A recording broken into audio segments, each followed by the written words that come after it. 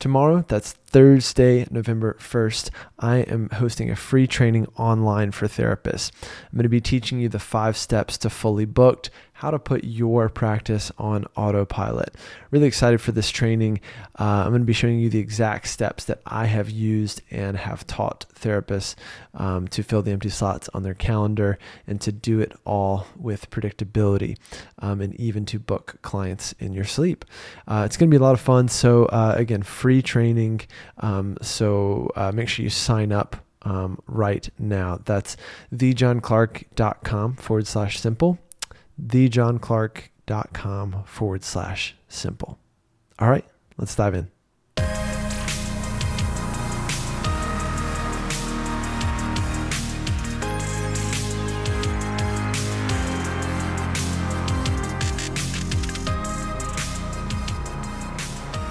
Today, Dr. Amber Lyda from the Online Therapist Group is on the show with us today. Amber's become a good friend and a really popular podcast guest for this show. So I always enjoy having her on, and we tend to have a really good time and also talk about some valuable stuff as well. So you're in for a treat. We talk a lot of digital marketing, and she actually puts me on the spot quite a bit and asks me a lot of questions about digital marketing that I answer. All right, without further ado, here's Dr. Amber Lyda.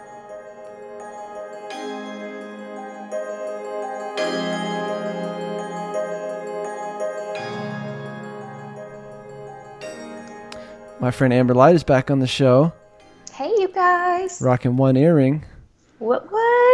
Like a straight up rock and roll something or other. Rock and roll 80s. Psychologist. Yeah. You guys, I'm rocking one earring because if I rock the other one, the mic picks it up the whole time, and it's annoying.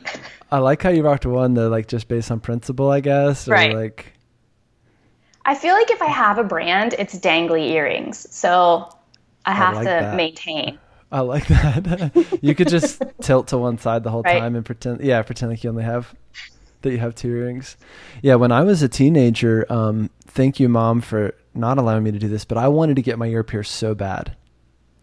And I wanted to get just one ear pierced because that's what we would do when we were teenagers. And I think it had to be the left ear because when I was a teenager, and again, hashtag trigger warning, when I was a teenager, if you had just your right ear pierced, it meant you were gay. Right. Or that's what like other kids would tell me. So I was like, I better get the right one, the correct one, not the right one, the correct one pierced. You were claiming your sexual identity that early on. Yeah, exactly. Or at least fearing, what would the backlash in the other direction. But I never followed through. It's your loss, man. I did have my friend Hunter Hobbs, who later had a bit of criminal history. I don't think he listens. I remember so vividly in math class, we were sitting there one day. It was Mr. Quisenberry's class. You know how you always remember the teacher? Oh, yeah. At least some of them, either the really bad or really good ones. And I look over and Hunter was always kind of getting into trouble and doing wild stuff. And like, if we wanted to try something mischievous, we would go to his house after school, like, and his mom would like probably provide it for us, whatever it was. And we're sitting there and I look over and he's like, dude, you think I should pierce my own ears right now? And I was like, absolutely. I was like, obviously, dude. I'm going to say yes to that. And he leans over and he has a safety pin and he's positioning it. Like, we don't have iPhone or anything, obviously, to like, if you had an iPhone, maybe like pull it out and do like turn it on selfie mode and so you could see what you're doing maybe. A mirror. Or a mirror. Yeah. Guys don't carry pocket mirrors, at least at that point in life. And so he's like positioning it. And he's like, does this look about right? Does this look about right? And I was like, a little to the left, a little to the right. And I'm like, I can't believe you're letting me be a part of this. And then he's like, does this look pretty good? I'm like, no, it looks pretty good. And then he just did it. He did it? He just poked it right through. Holy hell. Bled everywhere. Jeez. So this is a bad confession, but when I was in grad school, belly button rings were the thing. So me and my roommate were like, we're going to go get a belly button ring.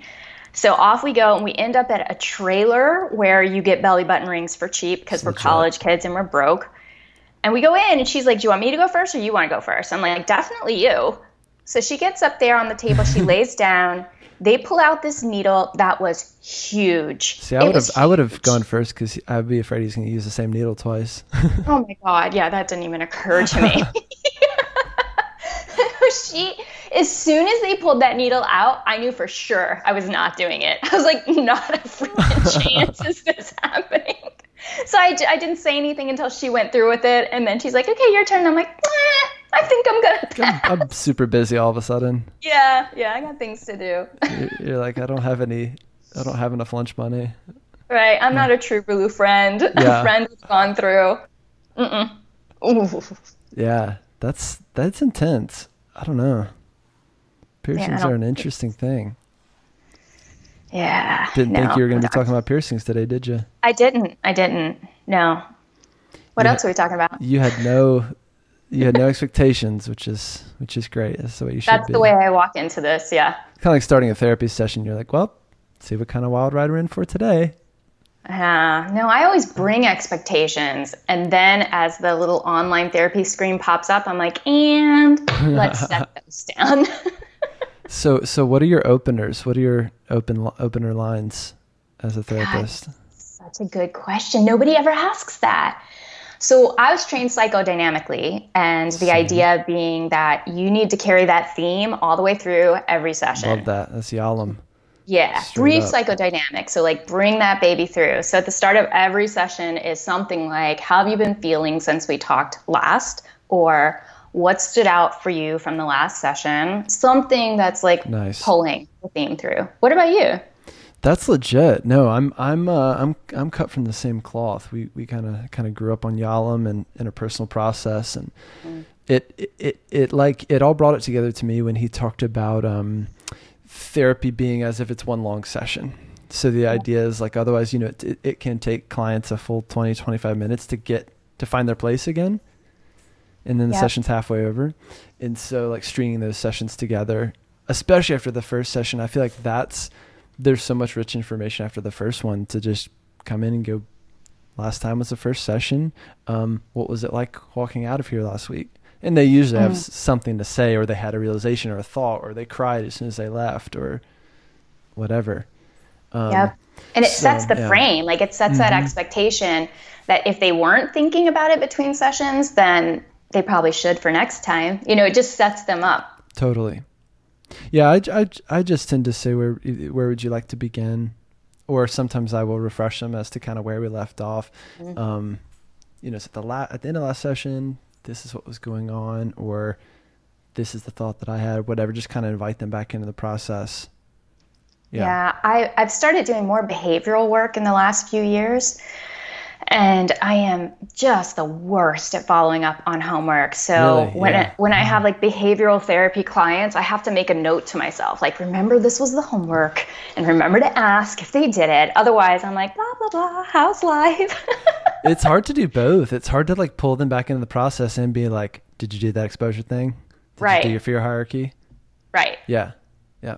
Yeah. I used to do a lot of behavior work out in San Francisco. I just treated a lot of different phobias and treated OCD with all exposure and response prevention stuff. And I've even done some of that online. I actually treated OCD in a number of people whom I've never met, which is always really wild, but also really cool, because if part of the fear was like going to a playground and being around like dirty children, it would be like, let's go there. Yes. Take me with you in your phone. Absolutely. I have because I wasn't trained very well in behavioral stuff, I have a colleague who was, and so she provides consultation for me around, that OCD-ish types of cases. And we've even talked about bringing her into session, like on the video, and turning her video off, but also having her on the phone so she could listen in and give me feedback in the moment without the client hearing it. Obviously, the client would know that she was there. A little bug in the ear. But yeah, wouldn't that be so cool? It'd be very legit. And also, I don't know. So this is where we can dive into one of the topics for today, which is like investing in yourself. And you did, I guess it's a Facebook Live or something. You're the queen of Facebook Lives. It's getting ridiculous. You're going to hit your quota. They're going to reach out and be like, we've run out of hard drive space. Bring another server. You're going to start doing lives. You're not even going to know it. You're going to be like walking around your house, like trying to find your other earring. Right. And people are going to be like, oh, I saw your live. And you're like, what live? What? Did I do another one in my sleep? Sleep live-in. I walked out of my office last night and I'm in my bathrobe and I look at my husband. I was like, I think I just did a Facebook Live in my bathrobe. Whoops. Whatever. I love it. But you did a Facebook Live about how you'd been working with a clinical consultant and how it was so worth it. Worth every penny. Yeah, tell us about that.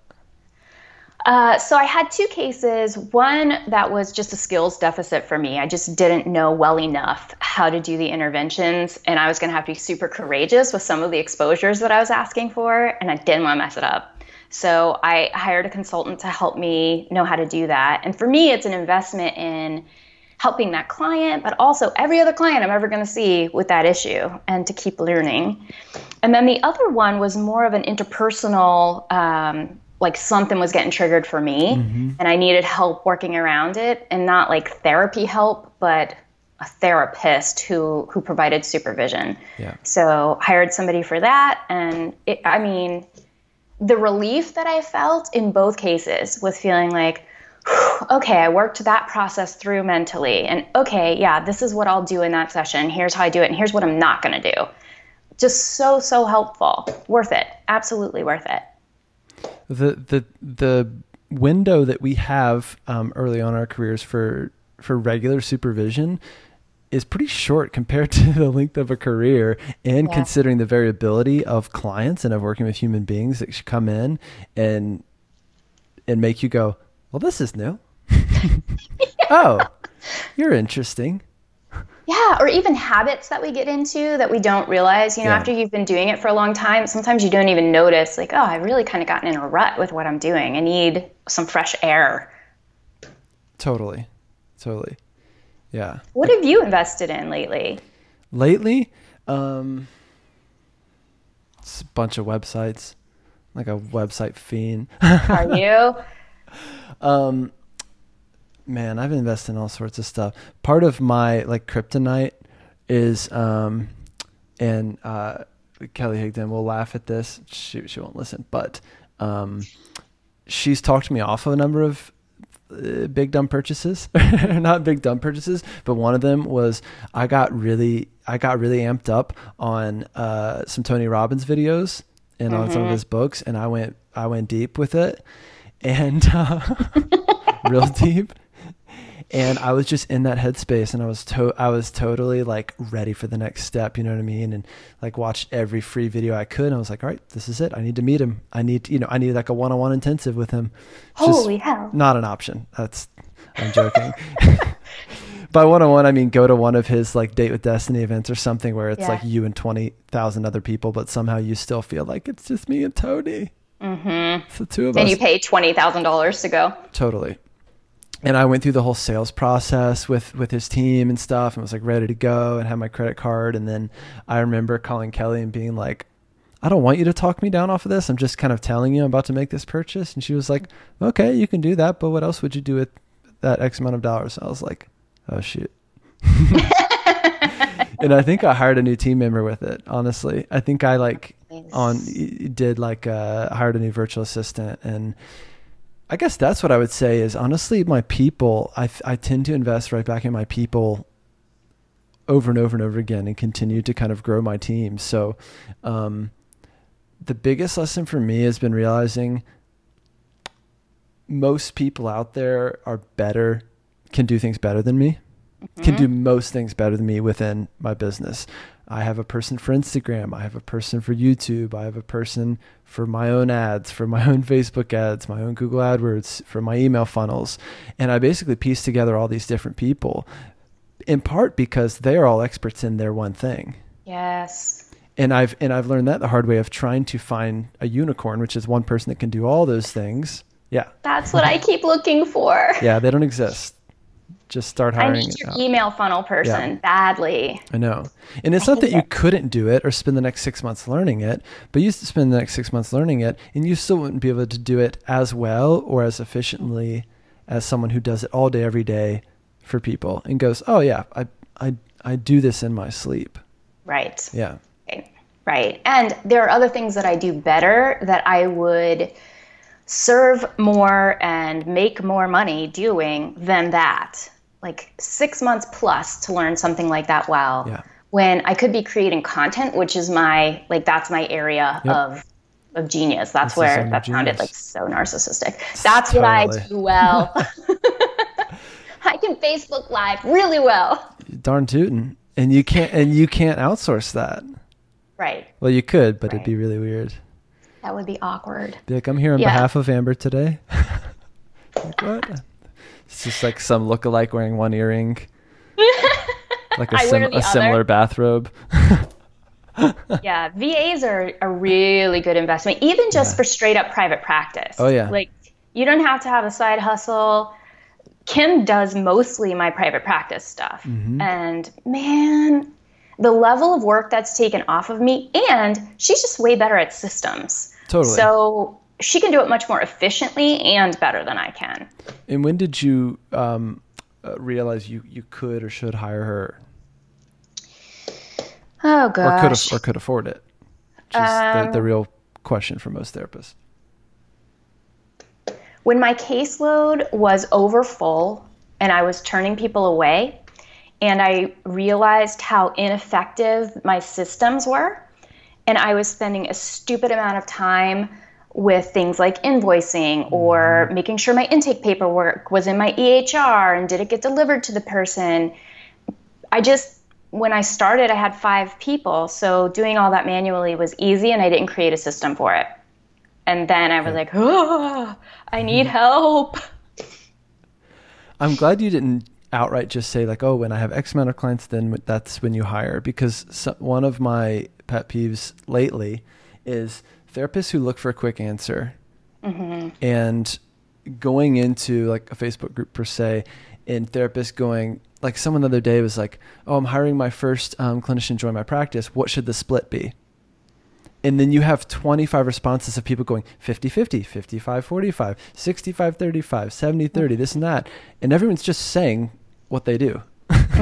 Completely relative to their own practice, to their own overhead, to their own profit margins, their own goals and all this stuff. And it's like there's nuance in this. And part of it is just using the information you have and going, my systems don't work. Like I'm there. Yeah. And then taking that leap, hiring that person and realizing, even though hiring an assistant or hiring your first assistant, they aren't, therapists get caught up on like, they're not revenue generating, meaning they're not going out seeing clients and giving you half. You might already be paying for a VA. So if you're in session all day, every day, and clients are going down a list or calling or reaching out or didn't schedule, or you didn't have the credit card on file because your systems suck or whatever, you might already be paying for it. You might already be losing money or opportunities, whereas a VA could be paid for if you see one more client a week or one client twice a month. It's just, it tends to pay for itself almost immediately. And I rarely hear a therapist go, yeah, I hired a VA and then I went back because I wanted to take that work back and I couldn't see it adding value to my business. No, I've never heard anybody say that. No. And, Kim found $1,000 for me in missed revenue in her first week. So I was like, okay, This was a good investment. But I think the other thing, if you're going to hire a VA or hire anybody to do anything for you, you need to do a little bit of investment and time of figuring out what that should look like. Mm-hmm. And I do the Abundance, Allison's group, the paid for group, the subscription group. And she had this whole thing in there about how you think about what you want your VA to do, how you train them to do it. And that was so enlightening. I watched that and I'm like, all right, now I know how to do it. Now we're going to be able to do this well. Mm-hmm. Yeah, their success has a lot to do with your ability to manage them or be clear, or to train them on the things that you need them to do. Mm-hmm. Yeah. And if you want somebody to tell you how to do that stuff, you have to hire something different than a VA. That's a good point. That's a totally different thing that you're looking for. Yeah. Yeah. And I think another thing is like, people will assume that they'll hire a VA and go, okay, I want you to do Instagram for me, but I don't know how to do it. I just assume that every VA knows how to do it or can teach themselves. They could in some part, but a lot of times, doing things once yourself helps you to understand what the task involves, what it's worth to you, how to outsource it and how to train it basically. And then once you've done that. And how to know if they're doing it well. Yeah. How to supervise it. Yeah. So you, I guess have gotten some help with your courses as well. I have. Yeah. I paid Marissa Lawton. She wasn't even offering this yet, but I watched her launch one of her products and I was like, that's what I want to do, but I think it might be a little bit more complicated than this book that I just read about it. So I hired her to help me, and bless her heart, she didn't know how much I didn't know, and neither did I. So she saved me many a times through the process, and it was worth way more than I paid for it. But I think that's one of the reasons you hire somebody sometimes is so let me go back. When I paid her, honestly, sorry, Marissa, my feeling was like, oh shit, that's a lot of money. Yeah. Like, that's a lot of money. I didn't even know if I would clear that in the launch, right? Yeah. After the help was over, I was like, I could have paid double for that. Yeah, you're like, that wasn't enough. That was easily worth double. Right. Well, because in part because you hadn't done it before, you didn't know what it's worth. Now you know what it's worth to you. Again, just like paying a lot of money for a website and seeing how much better it converts or how much faster the load times are or whatever, and then going, oh shit, that's what that's worth to me. Mm-hmm. Yep. That's why I love people in my group. So when people come to ask me about taking my course, I'm usually like, for sure you could take the course, but I want you to spend some time looking through the group and seeing if you can find the answers there. Mm-hmm. Because a lot of the answers are already there. You could do the legwork to find the ones that aren't elsewhere. A lot of this you could figure out on your own and see if the cost of the course is worth it. Some people love diving deep and like scavenging around for answers. But I often find that after they've scavenged a little bit, they're like, and I'll be taking the course. Thank you very much. Yeah. It's organized. I don't want to scavenge. Just sign me up. Totally. Let's talk about those two different ways of getting it done, right? Of kind of accomplishing the same end. On one hand, there are those that are bootstrapping for different reasons, right? And then there are those who either are like ready to spend that money right up front. They don't want to wait a day longer. They don't want to dig through the free stuff or the podcast or whatever. What do you see in terms of people like in that spectrum and how they're navigating all the resources out there? That's a great question. I think sometimes people just legit don't have the cash, in which case I would never want them to spend it, like impulsively spend it, and then they can't even buy the products they need to start their practice or whatever it is that they're doing. I think there are some people who, like me, when I was first seeking out therapy post-grad school, and I heard my therapist's rate, I was like, no, that's so much money. I can't afford it. And the reality was, well, initially I couldn't afford that rate. I could afford more than I realized I could. It was a mental issue for me. And then once I started doing it and I saw how valuable it was, I quickly started making some changes in my life so that I could pay him more. Because I just realized, this is worth a lot more than I thought. And also, I wasn't being totally honest with myself about what I could afford. Mm-hmm. It was just kind of a yuck feeling. Who likes spending money? And then there are other people who I think that they are like, I just want to get this damn thing started and get moving. I just want to do therapy. I just want to build my side hustle, whatever it happens to be. So give me the tools and let's get going. Yeah. Part of that depends on your timeline, right? I think two things. Well, part of it does depend on your timeline, right? So when some people come in or they go, how much do I need to spend on a website or how much do I need to spend on AdWords? Depends on your timeline. Depends on how quickly you want to get there, right? Yes. So it's, again, there's never a quick answer to this stuff. It's really, really nuanced. And I think we have to be more okay with those nuances in making decisions about our business. But two things that I see. One, therapists rarely have a budget. So one of the questions that actually my team will ask in part of our screening process is, what's your marketing budget? And I should do like a meme or like a Tumblr on the responses we get, because they're really funny. Usually therapists either just put LOL or like a winky face or like, haha, what? Or like, or they're like, I don't have one of those. Why are you asking? Mm-hmm. Why are you asking if I have a budget? I don't have one. So I think we often don't have a budget, and we also don't do well to separate business finances from personal. Mm-hmm. So when you pitch them a fee for anything, they go, oh, that's a lot of money and it's coming out of my pocket. Right. Yeah. Or if I'm spending $100 here, that means I don't get $100 to take home or to spend on whatever is going on in my personal life. I just think the bar is really low, to be honest. A private practice, an online practice, for Christ's sake, is one of the cheapest businesses you can start in the world. Yes. You know how much it costs to start a restaurant? At least about $100,000, if not more. Even just to rent a space, get the equipment, get the people. And even then you're paying off a business loan for probably the first couple years of the business, if you even make it. So I just want therapists to see the risk is actually super low. You know what I mean? Like, even if you spent at the higher end $5,000 right out the gate, let's say you spend $2,500 on a website, which I guarantee most therapists listening to this podcast have not done. Mm-hmm. Most of them are well under that, or did it completely themselves and it looks like shit. Or, I don't know. Let's say you spent $2,500 on that. Let's say you spent $1,000 on, or spent the rest on paid advertising and SEO. Mm-hmm. That's a really cheap business to start with.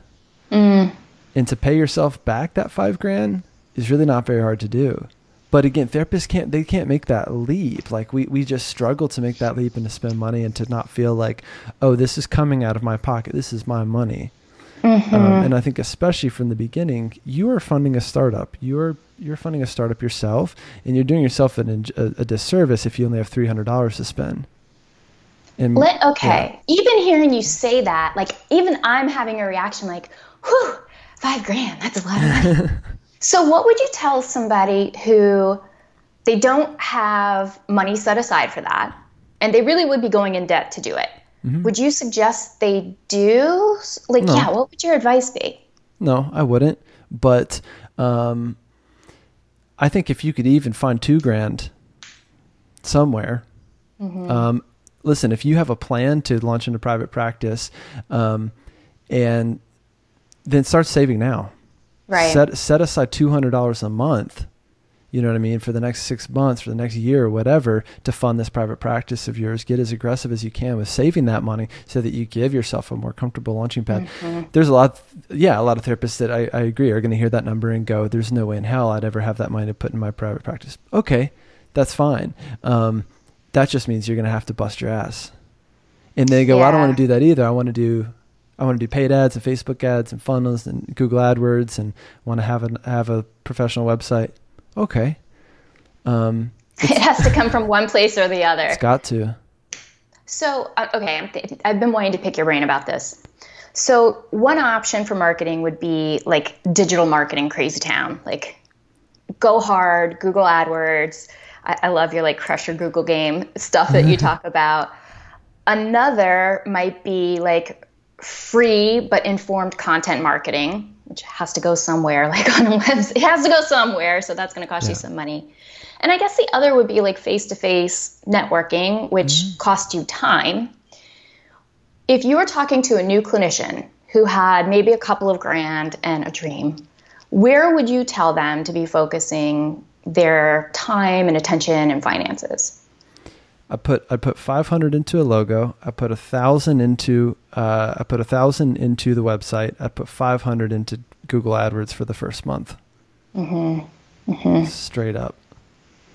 And give me $5 for the advice. So they have to save some money to even learn about how to do those things. So I know you have a course. I just listened to it in your podcast yesterday. Mm-hmm. What is your course? What's the cost? Yeah, that came as a result of a lot of therapists like being in this in-between period of, I can't or don't want to pay someone to do things like SEO or Google AdWords or whatever, or even to create my website or work with a copywriter to have great copy. And so I started to outline the building blocks of digital marketing. And the course is called Digital Marketing Made Simple.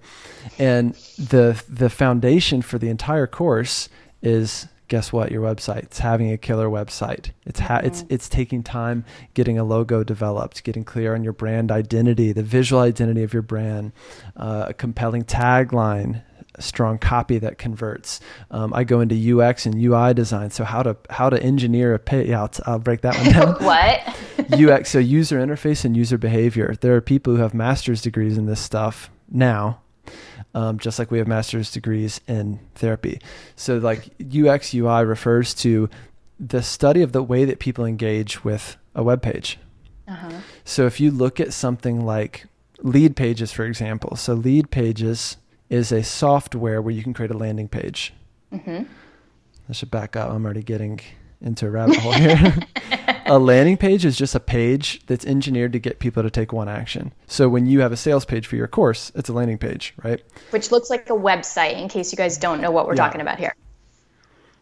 Landing page looks like website, but super easy to put up. Yep. And the entire purpose of the page is to get people to take one action. Call now, get started now, buy now, fill out this form, whatever. Even looking at some of those best practices and what research says around where does the eye gravitate, what kind of contrast do you need in a button? Let's say you have a super dark button with super dark text. Well, people aren't going to click on that. There's a statistical probability of people clicking on that, and it's not very good. Repetition is key in UX and UI design. So you'll see a lot of landing pages that have that get started now button 4 or 5 times down the page, and you go, that's a lot. Well, it's there because people click it. And the more they get familiar with that button on an unconscious level, the more likely they are to click it. So we go through all this stuff. If you are, even if you have had a website design, the chances that your designer knows all of this stuff is very, very slim. The chances that your designer knows how to optimize a page for Google AdWords, very, very slim, right? They tend to be pretty good at one thing. So we start there. I go through all the elements of a killer website. That includes your copy, so developing a compelling tagline, the rest of the web copy, etc. And then step 2 is really crushing the Google game on all 3 pillars. I love it every time you say that. It's like a mantra in my head now. Now you want to do it. You're like, oh, I want to do that. I don't know what that means, but I want to crush the game on all 3 pillars. Don't we all? Everyone has feelings about Google. And this is where there is a departure between advertising a brick and mortar business from an online one. And I see a lot of confusion, or even with some folks that are posting your goop.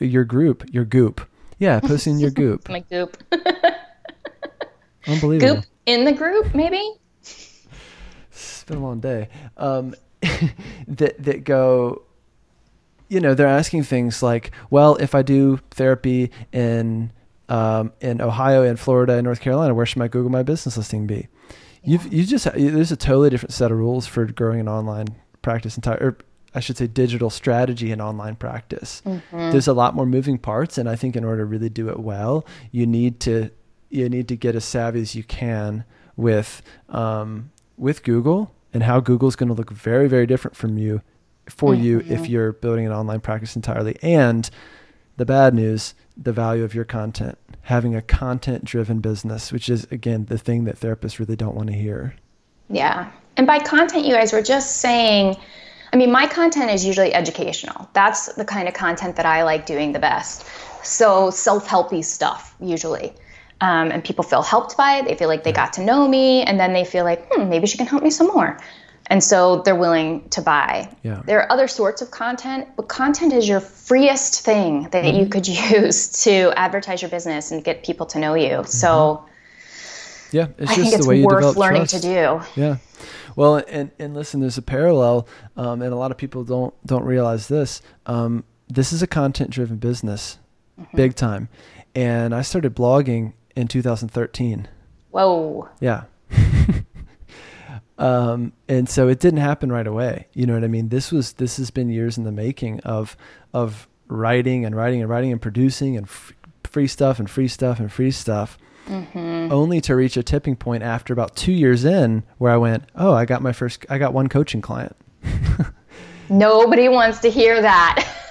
I know they don't. Painful. And also this was coming from a time where I was living in San Francisco, working in nonprofits, not making enough money. I was driving Lyft and Uber at night and on the weekends and on my way to work and on my way home from work just to make ends meet, and bootstrapping my first practice, doing all that digital marketing stuff myself. And then, slowly building this personal brand, this online business. So there are ways to do it, but again, I think you either have to be ready to do it the right way and build this content marketing engine and realize it's going to be a pretty slow build, or you pony up and you're going to pay a lot for paid advertising for your online practice building people, especially because, again, more bad news today on the show. You're competing, at least in a Google perspective, against companies like BetterHelp and Talkspace and whoever the hell else is out there now. And guess what? These are venture-backed companies that have tens of millions of dollars funding them. And so that's another challenge that's happening right now across the board is Google AdWords can be really effective for building online practice, and companies like that are really driving up the price. So it doesn't mean it can't be done. It just means we're having to get more creative with some of those ads and kind of work around some of those keywords because those companies are driving the prices of keywords up big time. Okay, so here's what I would love to see you do. Uh-oh. I would love to see you more do. Work for me. Yes, a webinar, even a paid webinar. That's like a kickstart your digital marketing game. So that people could get oriented to what it would actually take, with an opt-in at the end to either go through your bigger course or to be like, screw this, I don't want to learn all this. Could you just do it for me? Sure. Because I think sometimes I've gone through courses where I'm like, okay, I definitely want to learn this. Like, I'm down. I go through mini training, and as soon as I get halfway through it, I'm like, yeah, definitely not going to want to, which is how I felt about Google AdWords. Yeah. I was like, nope, that's not going to be worth, I can't. I just can't right now. I'd rather create content and pay somebody else to do it. Yep. So that would be helpful. Could you get on that? You're really, I love you asking me on the spot. It's like, I can't say no now. Then the people will start throwing rotten tomatoes at me. You can think about it.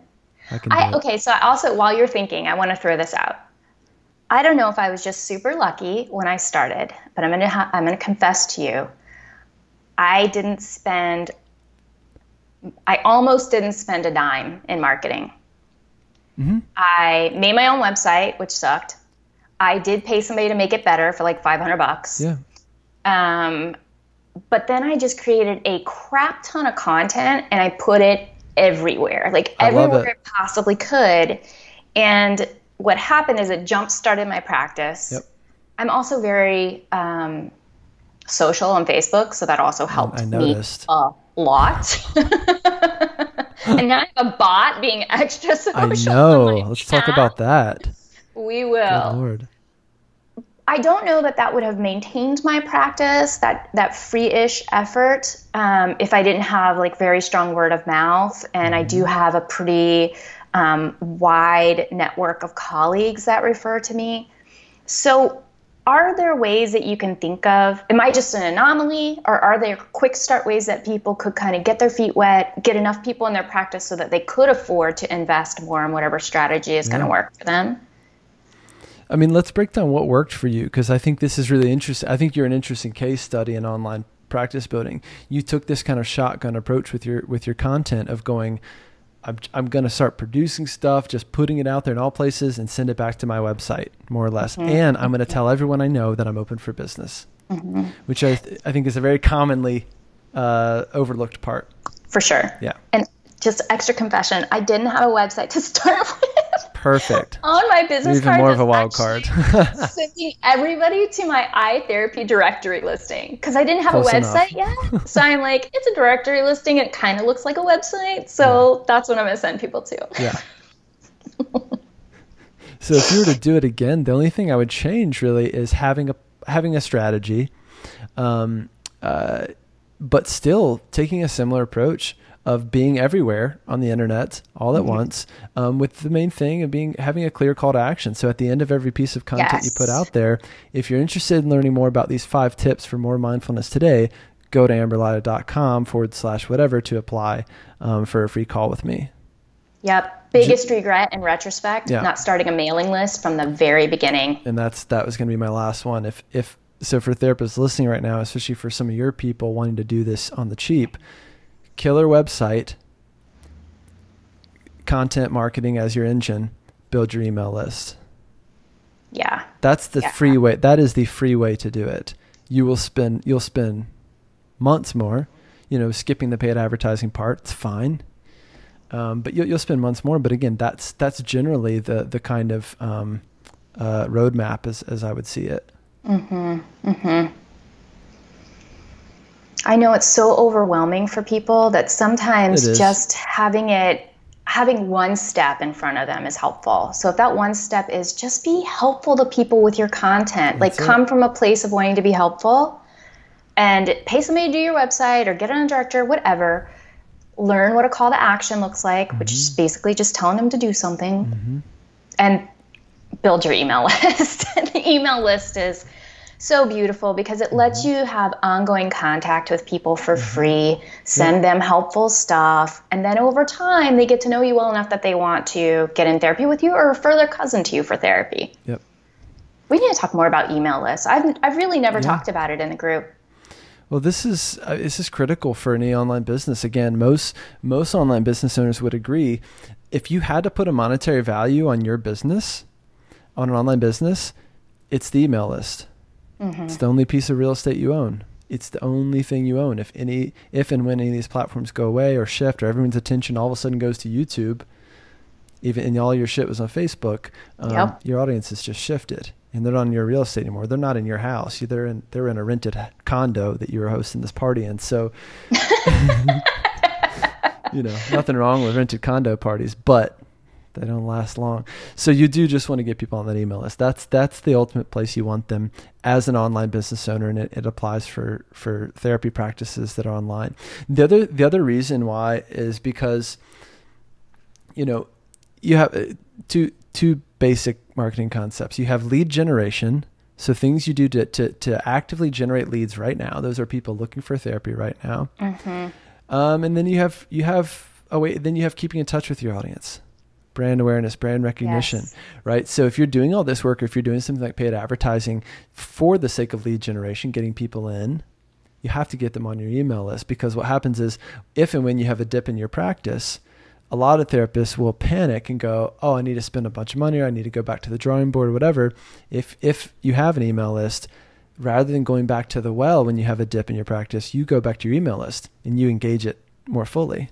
Yep. I just heard Katie Keats-May say on your podcast, I'm not sure which one I was listening to, but she was saying that she can fill a group in a week just by her email list, just by saying to her people, hey, y'all, group's open. Yep. These are people that already know, like, and trust you. They want to hear from you. They're waiting to hear from you. And if you gauge them in a regular and consistent way, in a genuine way, when you finally ask something of them, or just say, hey, I've got one more slot open for therapy, let me know. People are listening and they'll reach out. So whether they're coming from your content marketing engine or a paid advertising engine, get them on your email list so you can keep in touch. It's really like this to me, this is what Digital Marketing Made Simple is all about. It's empowering therapists to, I hate that word. I've been trained to not use that word because it indicates that we're powerless, right? So I don't mean it that way, but it emboldens therapists to know why they're doing what they're doing. Yeah. Even if your plan's that simple, right? So you have a killer website. Now it's about getting in front of more people. And rather than just randomly posting to Instagram 5 times a day because someone else told you should, have a clear, thought out strategy and start to understand how these different pieces fit together, and just high level concepts like lead generation, like the point of email marketing. There's a whole module on that. And I love when therapists can finally know why. It just clicks. Something clicks and they go, oh, I kind of understand how the internet works. I don't understand every site. You know what I mean? Like for me, it's like, I know where my strengths are. I know a lot about Google. I don't know shit about Pinterest. It's not part of my strategy. I know therapists who will say, I've gotten clients from Pinterest. Cool. Yeah. Awesome. Right on. It's not part of my strategy, but I know why I'm doing Google. You know what I mean? I know where my leads are generated from. I know how I engage my audience. In your course, are you going to cover like email strategy, like funnels and how to organize the email? And are you covering that kind of higher level? Because I know how to actually email people. I don't know any strategy. Okay, I know a little bit of strategy. I don't know a lot of strategy with emailing, and I often don't use it. The strategy I do know, I don't use. Yeah. Are you covering that? Most therapists just need a very basic level of understanding to engage their email list regularly in the form of like a newsletter or here's my latest blog post and here's a call to action. Here's a group I'm filling or a slot I have open or whatever. So there's basically 4 ways of engaging your email list that I go through, different formats that you can use, whether it's a 5 Friday mindfulness tips kind of thing, or again, a more general newsletter that goes out less often. For most therapists, that's enough, just serving your audience through your email list. There is an advanced email marketing section on things like funnels and automation and segmentation. Yeah, I know. I was going to say. It's so exciting. Those 3 things will give you butterflies real quick. And for some therapists, those things will never really be relevant to you. So, therapists will hear words like sales funnel and they'll freak out and they'll go, oh, I think I need to learn sales funnel now or an email funnel. And they don't even know what it means or why they would need it or if it's appropriate for them. So that's the fun part. You can get as deep into the stuff as you want. But you just have to work where you are, right? So for most therapists, they haven't even been building a meaningful email list. Right. So that's a place to start. So even going back further than that and going, how do you grow an email list? Well, you have a lead magnet. What's a lead magnet? Oh, it's that free PDF thing that you give away. Oh, okay. So that's how I've gotten on all these email addresses, including John Clark's. Okay, cool. And you start to put the pieces together and then you go out into the world, so to speak, on the internet and you go, oh shit, I know how the internet works now. That would be so helpful just to have the high level concepts of why do I do this thing? What is the purpose of doing this thing? Yeah, that's like my entire mission in one thing. Well, you've done a great. When does it start? In a couple weeks. I don't know when this episode is going to air, but it's going to be very soon. There is an email list opt-in, speaking of which, which is thejohnclark.com/simple. So if you go there, you can opt in, get on the interest list. So put that link in the notes. But you've done a great job of making this podcast episode about me. Woo! That's how you know you're a good therapist. It's like the client that comes in and they like think they're not going to talk about themselves, and then at the end of the hour, and you're like, oh, and I love pizza. My favorite toppings are pineapple, and sometimes I put ham on it. And you're like, oh wait, right? What just happened? Yeah. I had a bunch of questions for you, and I know my group members want to hear a lot more about marketing, so I took advantage. I've heard of it. Sneaky. So sneaky. So tell people about your course and how they can learn more. Okay, the best way to learn more is to go into the Online Therapist group in Facebook. I am giving out freebies all of October. Nice. Because some people don't need the course. The freebies and everything else that's in the group is enough to get them launched. Other people are going to get overwhelmed by the amount of content, and they're going to be like, could you just give me an easy button? So that was my purpose in creating the course, is just make it easy. I do like explaining things. So each week I give a different foundational module that they need to actually build their practice. But then I'm like, and if you don't want to do the work of learning, here's the easy button. Like, here's what I would tell you to do. Here are the 3 steps I would say take. You can think about it, or you can just do these 3 steps. So there's a lot of like scripts for what to say to people on your first consult, what to do in your intake, what your notes should look like. Anywhere where I could put a script, I did. Anywhere that there could be a checklist, there is one. People seem to really like a checklist. So my goal is to make it easy. That's awesome. Yeah. What were people saying about the course who took it in the first round? Aww, they said so many things? good things. Yes.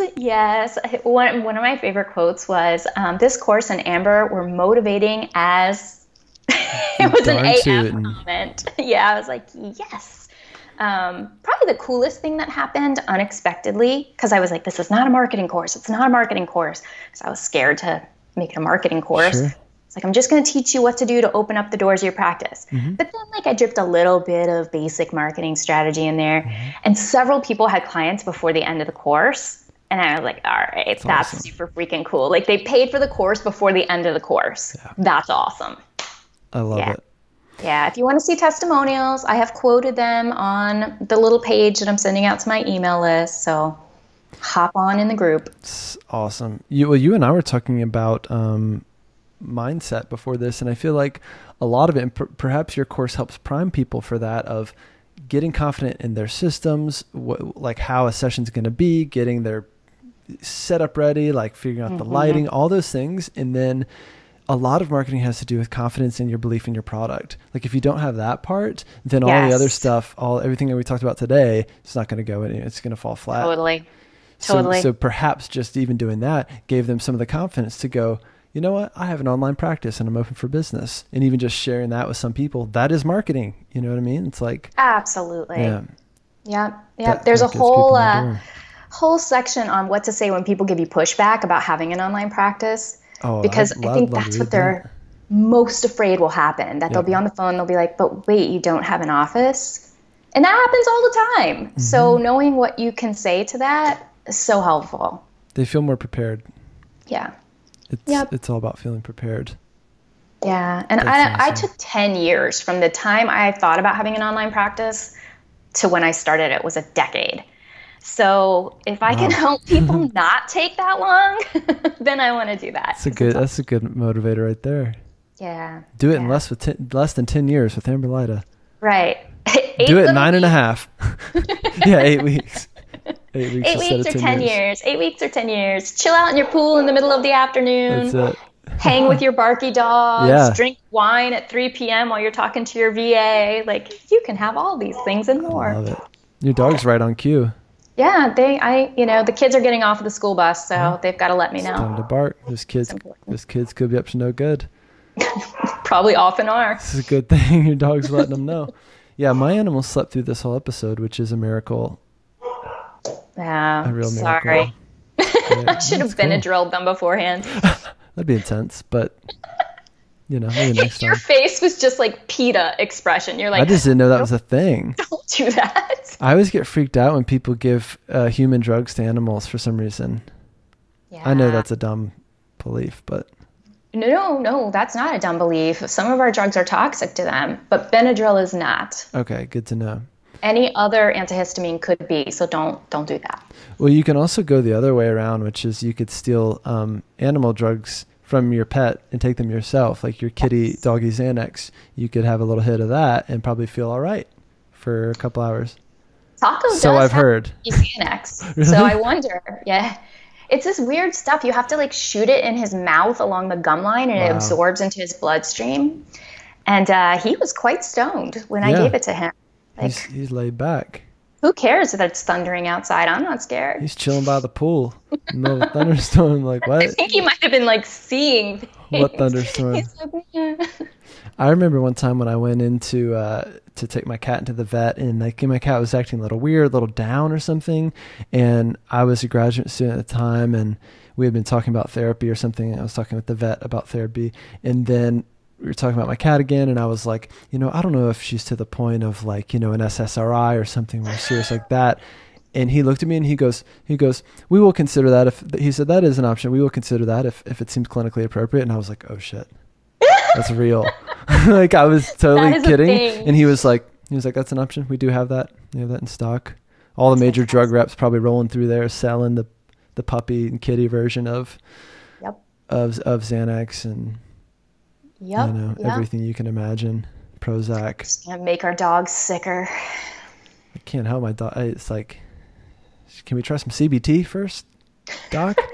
Can we talk through your feelings about thunder and lightning? Can we have a conversation? Yeah. What does lightning represent to you? Right. What does it mean to you? Well, this is a lot of fun. And I'm still befuddled at how much you got me to talk. Yay.